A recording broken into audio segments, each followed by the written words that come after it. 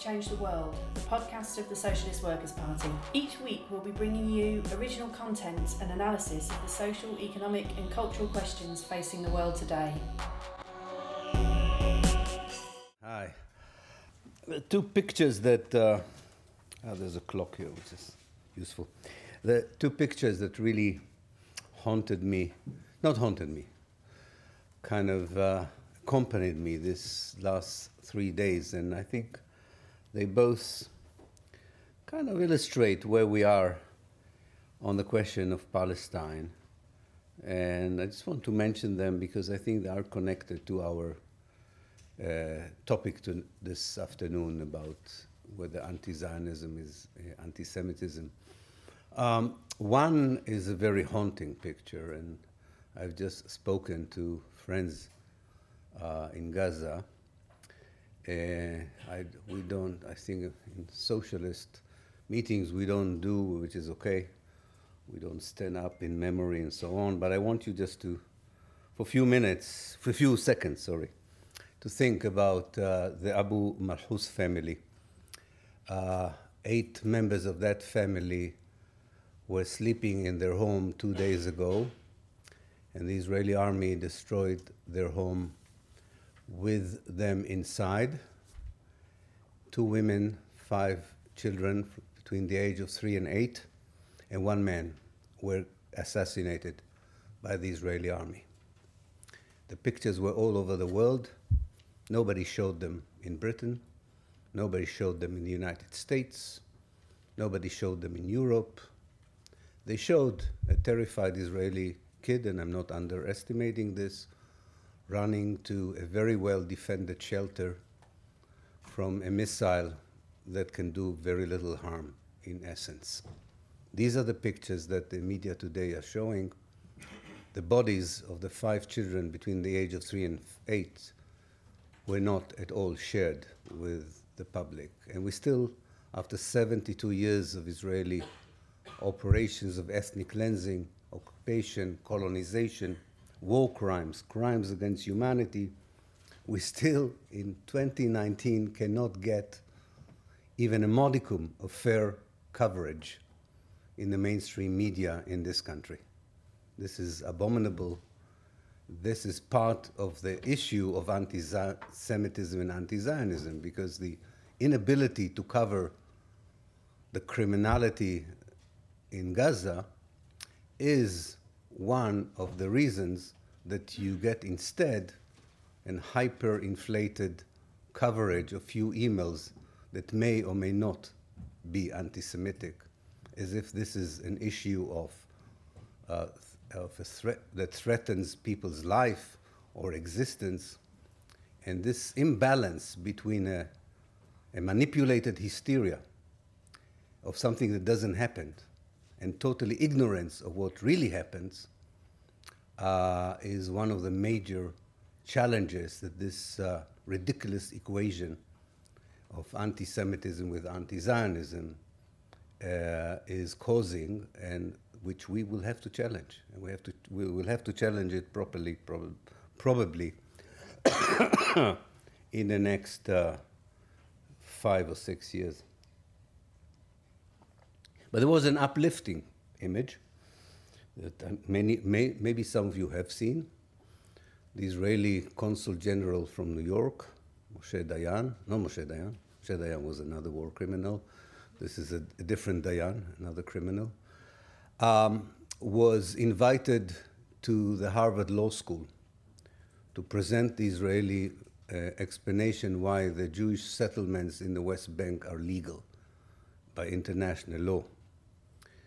And he came to the Harvard Law School, and the minute he opened his mouth, 95% of the people in the audience left. This was really a moment that to savor, and should be example to all of us here in the universities of London and in the UK. We should do these things more often. The press cannot ignore these kinds of uncivilized behavior by us. So let's be uncivilized, and let's show these representatives what we think about even the thought of listening to them, let alone letting them complete their argumentation. So I think it shows you that in a certain level of society, and this is the Harvard Law School, in a certain level of civil society, even in the United States, even in the Ivy League universities of the United States, an equation of anti-Zionism with anti-Semitism would be ridiculized, and nobody would take it seriously. On the other hand, the main media would not be interested at all in the murder of children and would devote 3 hours to one email that may or may not have had a stupid reference to Zionists or Jews. The problem for us, I think, and this would be the major thing that I would like to kind of impress upon you if I can, the major thing for us, or the major problem for us, is that on the face of it, the relationship between Zionism and anti-Semitism looks very complex. And you can't unpack it with a soundbite. The attention span of a modern day television studio, even a radio debate, and even the broadsheet newspapers, the span of attention is so short and so superficial that you can't sort of find a very good slogan to counter the slogan that anti-Zionism is anti-Semitism. You need the attention of the people whom you want to convince that this is a ridiculous allegation. But you won't be able to do it with a soundbite. So you'll have to find the space and the time to explain to them. I don't think you need a university module of a whole year. I'm talking about 25 to 30 minutes. That's all you need. But it won't be easy to get these 25, 30 minutes to explain. But when you do have the space, that's the only thing you can do. You can educate people, because quite a lot of the people in this country who fall into the trap of accepting this equation are doing it out of total ignorance. Not because they're bad people, not because they hate Palestinians or Muslims or Arabs, or they just like to be anti-Corbyn. Some of them, quite many of them actually, are doing it out of ignorance, and secondly, because they don't understand the whole complexity, they say, why should I bother with it? Why should I be going through the danger of being branded as an anti-Semite? I don't need it. I have other problems in life, and they don't fight for it. They're not necessarily accepting it, but they're not struggling to refute it because they don't think wrongly that this is not an important issue. But it is a very, very important issue. And this is not helped by the fact that the politicians who, I think, represent many of us in this country, whether on a local level or a national level, continuously make the same mistake, from the leader of the Labour Party down to the activists that appear in the Western and in the British media. They make the same mistake again and again. They apologize, not understand what they're apologizing for, but they think that apologizing is good. Apologizing is terrible. Apologizing means that you think there is some truth in it, but maybe a bit of misunderstanding. And secondly, they're willing to play the game instead of doing what many of us who are veteran in appearing in media understand, that people like us never get very much space and time to speak. So if you do have the chance to speak of what you want, not of what they want to hear. And every minute we waste on talking about anti-Semitism instead of talking about Palestine is a wasted minute that was offered to us, but we did not exploit properly. But it's easier said than done. I don't know how many of you have been in television studios or radio studios. It is an intimidating atmosphere.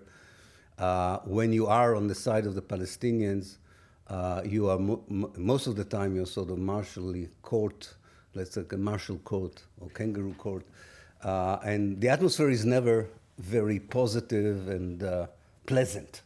Nobody's there to really listen to you. People are there to blame you for supporting quote unquote terrorism and so on. But nonetheless, it's a media outlet, and we should use it. So what we should say in these 25 minutes that they're giving us, I think there are a few points, and this is, of course, just in a nutshell, and I promise I'll speak only for half an hour, and we can expand on some of these issues if you want through your comments or question. The important thing is to distinguish the histories of these two isms, if you want, Zionism and anti-Semitism. It's very important to make the distinction. One of the reasons quite a few people, less so in this country, but very much so in the United States and even in places like Africa and Scandinavia, are finding it difficult to challenge Zionism is because Zionism, in essence, and historically speaking, is first and foremost a Christian project, not a Jewish project. It's a Christian project. And because it's, and not just a Christian project, an evangelical, fundamental Christian project. And because of that, if you think about the United States, which has I'm talking about registered members of 75 million Christian Zionists, which the number is probably much larger, but it's registered. For them, any attack on Zionism is an attack on their religion, on their basic beliefs. But it's important historically to tell people that the whole idea that the Jews who lived in Europe and later on in the United States should actually go to Palestine was a Christian idea. And the reason was twofold. From the evangelical point of view. One was there was and still is a belief that the return of the Jews to the Holy Land would precipitate the second coming of the Messiah, would bring about the resurrection of the dead, and everyone who is not a Christian would convert to Christianity, or they would be shish kebabbed in hell. The second reason that this theology developed was anti-Semitic. If the Jews will be in Palestine, they will not be in London. Very simple. And it's a double bill. You get rid of all the Jews you don't want, and you get back the only Jew you do want, Jesus Christ. So, for an evangelical Christian, this is the dream of their life. I mean, they can't ask for more. Not having the Jews and having Jesus with them, who could blame them for being so excited about trips to Israel and of dreaming of the return of the Jews from the 16th century onwards?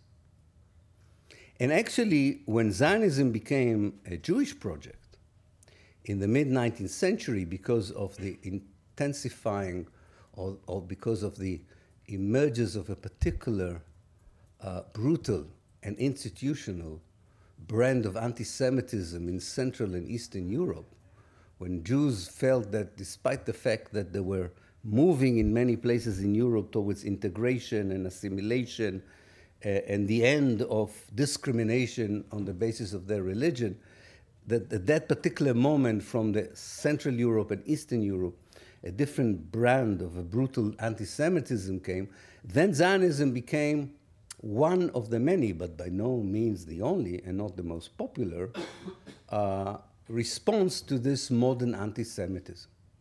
The roots of that anti-Semitism are in the church, the Catholic Church, in places like Poland, the Orthodox Church in places like Russia, and more towards the central of Europe, it was not only a religious kind of anti-Semitism, it was associated with the emergence of romantic nationalism. especially in places like France and Italy, where people began to replace the idea of God with the idea of the nation. And the nation became the nation of the race. And if you want to clarify who belongs and who doesn't belong to the race, you need to find someone who definitely doesn't belong to the race.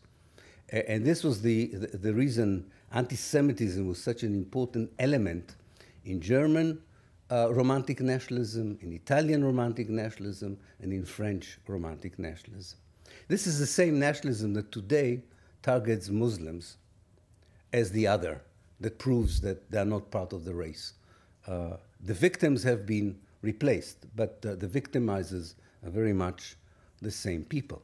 So that was an impulse of Zionism, Jewish Zionism, was to deal, first of all, with anti-Semitism, real anti-Semitism, not the fabricated one that we are hearing about in Britain.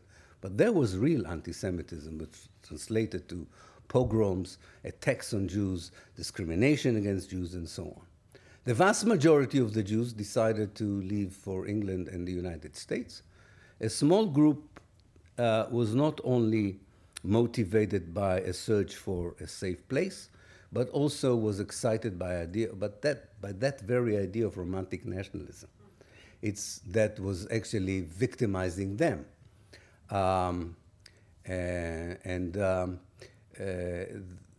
It was very clear that they could not recreate or they cannot build or form a Jewish national identity in Europe because of anti-Semitism, so they wanted to recreate Jewish European national identity somewhere else. Palestine was a reasonable choice from that perspective because of the connection between Judaism and the Bible, the connection between the Bible and the land of Israel. So it's not that surprising that they thought of Palestine as the place. The question is, of course, were they blind to the fact that someone was already living in Palestine? And in that respect, you can see that several of them were aware of the presence of another people, but it was the very end of the age of colonialism. And in the age of colonialism, non-European people were not considered full human beings with the same rights as Europeans. It was quite easy to dehumanize them, and therefore it was quite easy to think about them as dispensable, that they could be removed for the sake of a project of building a Jewish state. So Zionism was this blend of a movement that wanted to save Jews from Europe, and in many ways saved quite a few Jews from the Nazi genocide that happened in the Second World War, but was also a colonialist movement, or more precisely, a settler colonialist movement that saw the indigenous native population of Palestine as the principal obstacle for creating a Jewish state, and had no inhibitions in choosing the methods and the means for turning Palestine from an Arab country into a Jewish country. And the worst part of this project came in 1948, when the creation of the Jewish state was accompanied by the ethnic cleansing of half of Palestine's population, the demolition of half of Palestine's villages, and the destruction of most of the Palestinian towns. But it was an incomplete ethnic cleansing in 1948. The Jewish state stretched over 80% of Palestine, not 100% of Palestine, and half of the Palestinian population still stayed in Palestine. And much of the Israeli, or many of the Israeli policies since 48 until today, are informed by this incompletion.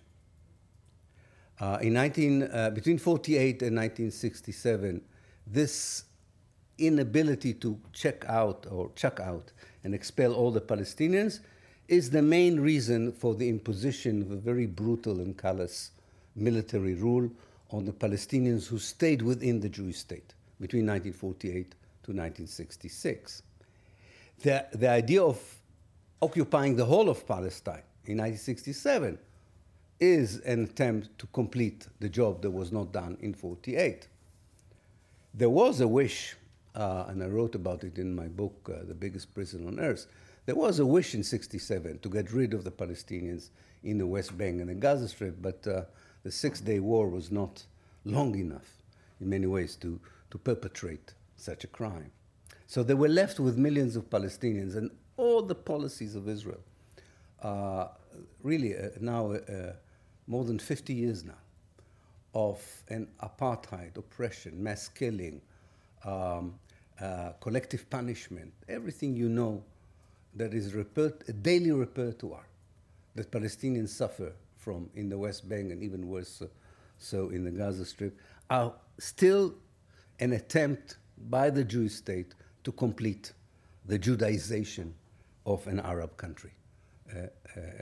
And as long as this will not be completed, I don't think they will stop their criminal policies unless they will give up the idea of having a Zionist state, having a Jewish racist state, and will agree to the idea of having a democratic state for all. But we're very far from that moment, but we should definitely strive for that moment.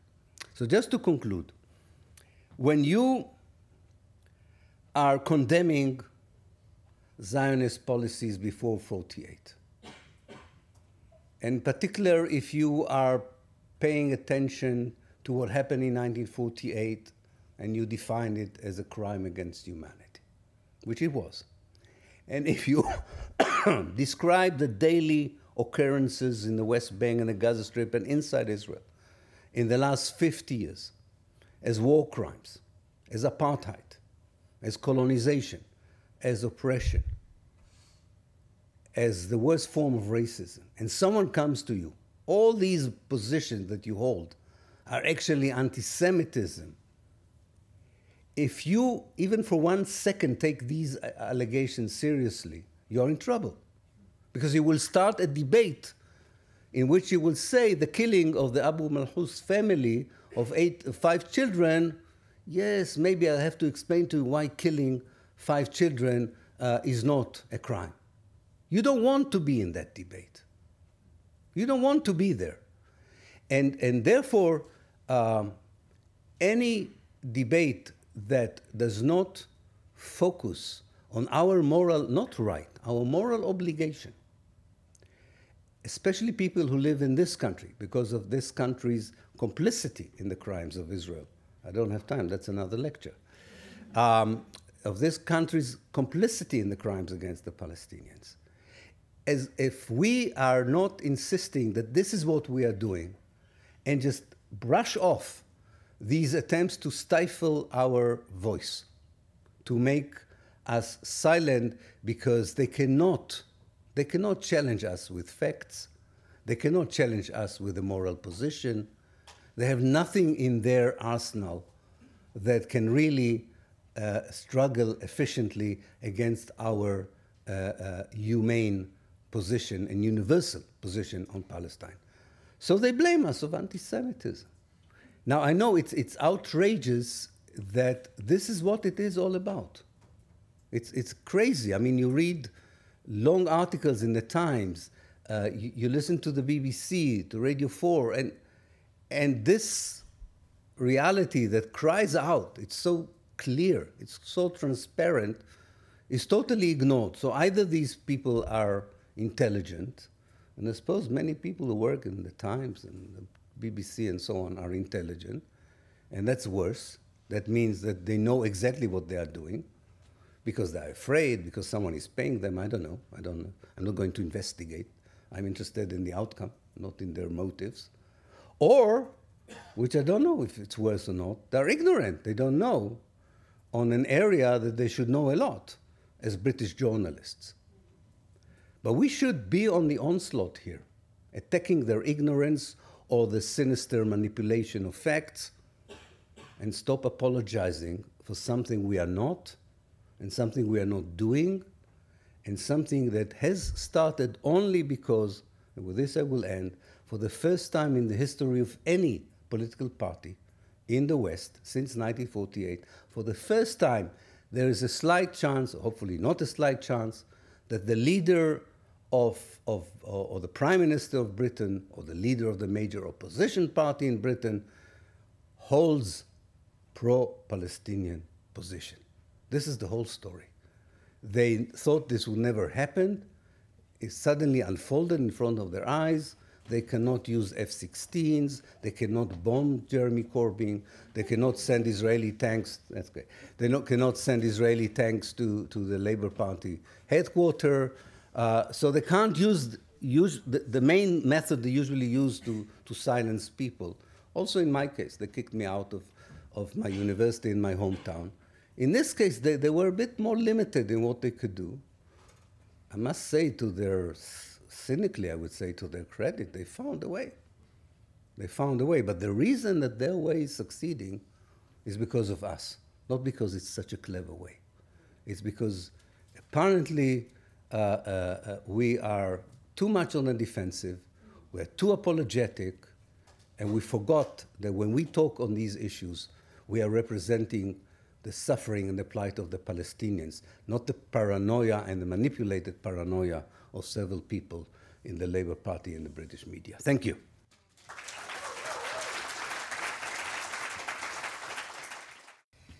Thank you for your comments. Of course, I agree with many of them, and I would not repeat them. I will just directly answer the questions, and I'll leave the comments as they were, very valid. There's no need to add or to challenge. The first question was about Netanyahu, how important he was in this whole section. I think there are two things to be said about the 10 years of Netanyahu's rule, who might or might not come to an end, who knows, next year. In those 10 years, it was, in many ways, all the shields of complexity that Israel, especially the Israeli Labour Party, for many years, or the so-called Israeli peace camp, the left Zionist camp, all these shields of complexity where you supposedly could be a socialist and a Zionist, you could be a colonizer and an enlightened person, you could be a progressive and an ethnic cleanser, that all these impossible oxymorons, even the Israeli electorate seemed to find them quite ridiculous. And that's why they kicked out the Zionist left. It doesn't exist anymore. And Netanyahu is just the epitome of this kind of inevitable development, political development inside Israel, where you cannot really reconcile the ideology of Zionism with universal values, whether they are Marxism, socialism, or even liberalism.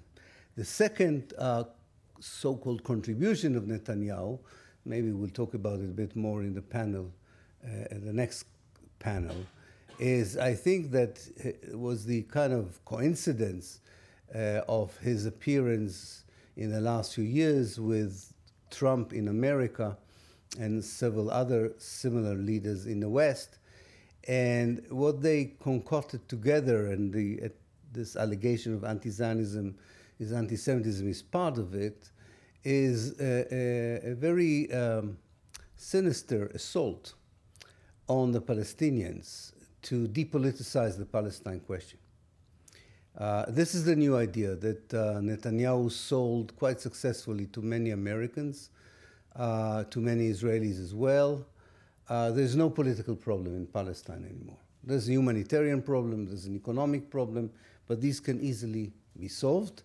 And therefore Israel, for example, closed all the documentation about 1948 in its archive. You cannot see it anymore. That's why the Americans moved their embassy to Jerusalem.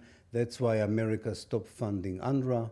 This is why the United States kicked out the PLO from Washington and has a new definition for a Palestinian refugee. Only those who are from 48 are refugees, not their descendants.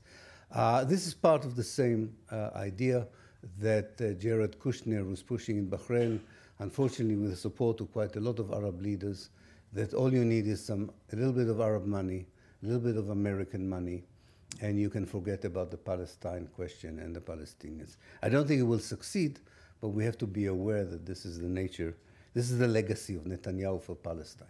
He has other legacies, but this particular one is important for us. Then there was a question of right of return. I should mention that the Labour Party supported the right of return in Brighton, and this is very, very encouraging. Of course, there is no any chance for any reconciliation and solution in Palestine without the full implementation of the Palestinian right of return. That goes without saying. It's an internationally recognized right by the United Nations. Only a refugee himself or herself can decide whether they want to implement it or not. I'm not underestimating the difficulties in implementing it on the ground. It's never easy to have mass repatriation. If it will be mass repatriation, we don't know. I don't know how many refugees would want to return. Doesn't matter. In principle, everyone should be able to return. But we are very far from dealing with this nitty-gritty of how actually it's going to happen. There are precedents. There are international conventions. It's not in the sky. We can do it. It's a human effort worth doing, because without this, we will never have a closure for the Palestine question. I think at this moment in time, what we should explain to people is why Israel and its supporters refuse to accept the right of return. It's not because there's no place for Palestinians. It's not even because Israel doesn't want to admit its accountability for the crime of ethnic cleansing in 1948. The only reason that is important is that Israel is a racist ideological state that believes that the state should be only Jewish, and it doesn't want to see anyone who is not Jewish being a citizen in the state. That's why they're kicking out asylum seekers from Africa. This is something, it's a very important position to analyze, even if the right of return is not on the agenda now. It's very, very important to talk about it, because it really exposes the real nature of the Jewish state. And I encourage you to participate. We have a special meeting on this on November, the last day in November, 30th of November, organized by my center in Exeter, Center for Palestine Studies, and the Palestinian Refugee Return Center, the PRC, somewhere in London, don't remember. But there is a meeting with excellent speakers about it. The question of whether it's not, wouldn't it be wiser to sit and put the counter argument, which is a fair question. I think we are now in a different position. We are in a different frame of mind. It took us time to liberate ourselves from the idea that you reach a solution in Palestine through dialogue between the two sides. We won't achieve anything in a dialogue between Israel and the Palestinians. Any dialogue that Israel had with the Palestinians was cynically manipulated and used to oppress the Palestinians even more and to get more international legitimacy for the oppression. So we're talking here about a struggle of decolonization.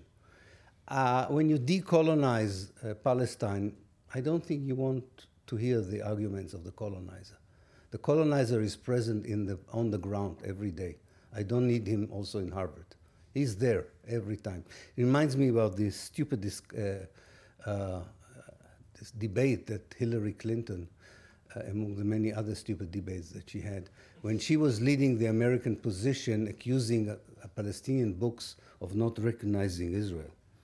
I remember I was with her on a panel somewhere, and I said, do you really think the Palestinians in the West Bank don't know that Israel exists? They open the window from the school and they see an Israeli tank in the schoolyard. Do you think you need to tell them that Israel exists? This was, of course, ridiculous. And in a similar way, I think, no, the time now is to boycott any official spokesman of Israel, not to give them 1 minute of speaking, of expressing their position. We don't want to hear them. We want to condemn them for what they are doing, and we will talk to them when they change their policies and ideologies, not 1 minute before that. The question of whether Israel is a democracy, someone asked about it, I don't remember whom. You, hi. Yes, as you know, this is a slogan that worked very well for Israel for many years, but, you know, a country that occupies almost 6 million people without giving them the basic human rights and civil rights cannot be a democracy. A country where the vast majority of the land belongs to the Jewish people and is never going to be sold to non-Jews, is not a democracy. A country which has a large number of community centers and cities which are exclusively Jewish, and you cannot be part of this settlement or a habitat because you are not a Jew. A country that has the nationality law of December 1918, which is a proper apartheid law of the worst kind. There's so many aspects to Israel's past and present that can easily be listed in order to show that this is a ridiculous assumption. What happens to some people in the West is what happened to people with apartheid South Africa for a while, before people got understood the reality there, that for the white community in South Africa, certain parts of their political system were democratic, but it was what they called Herrenvolk democracy, the democracy of the master race.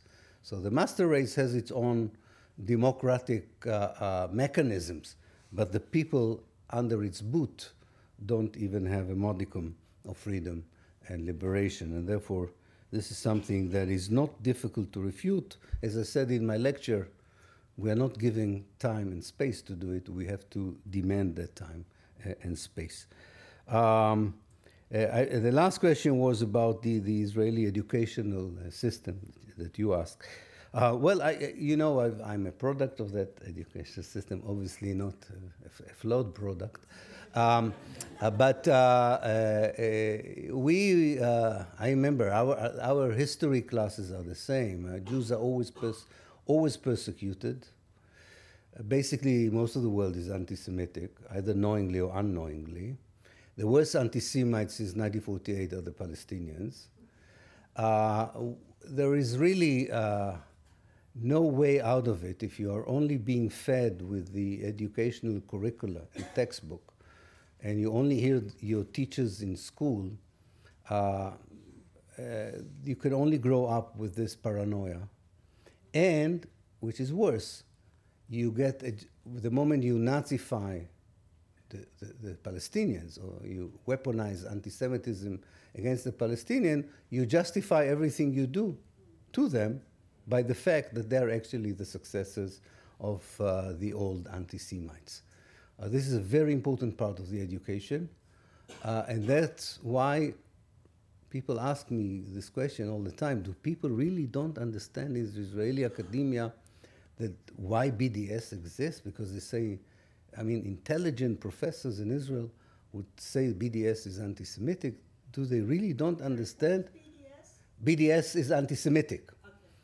Okay. They say, can really these educated people not understand why people want to boycott Israeli academia? That's the only thing they can come up with. And I say yes, because what I described to you that happened in Rafah 2 days ago, the assassination of 5 children, for these professors is not a crime. It's defense. The Palestinians are not full human beings. There's nothing new in it. Look the way the British massacred the Indians in 1857. Colonialism, British colonialism, was based on the same dehumanization. Once you dehumanize, and neoliberalism is doing now the same to workers. That's the connection. We are fighting a logic of dehumanization. And Palestine, in many ways, is a symbol for that dehumanization. It's by no means the only case of dehumanization, but it's something to tackle even more seriously. Finally, I just want to mention one fact, because that really now relates to the very good comments that were made. You know, in Germany, constantly there is a statistic of the origins of attacks on Jews in recent years. And the last statistics of the German government is that 92% of the attacks of Jews were done by right-wing neo-Nazis. The government of Israel has asked the German government not to publish the statistics or to change it. This is the level, this is the pathetic level we are in now. And we should be ready for this in this country. The Israelis would come and demand changing statistics and facts in order to serve their argument, and that's where the academia should be much more alert and much more involved. But when it comes to the truth, the Palestinians have nothing to lose. Thank you.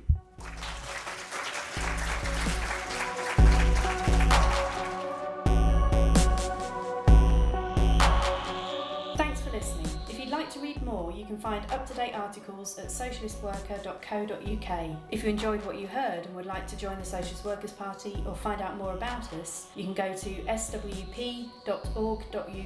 If you'd like to get in touch, you can find us on facebook.com/Socialist Workers' Party, on Twitter @SWP Britain, Instagram is socialist_workers_party, and you can subscribe to our podcast on all major podcast sites, including Spotify, Deezer, SoundCloud, Stitcher, Spreaker and iTunes.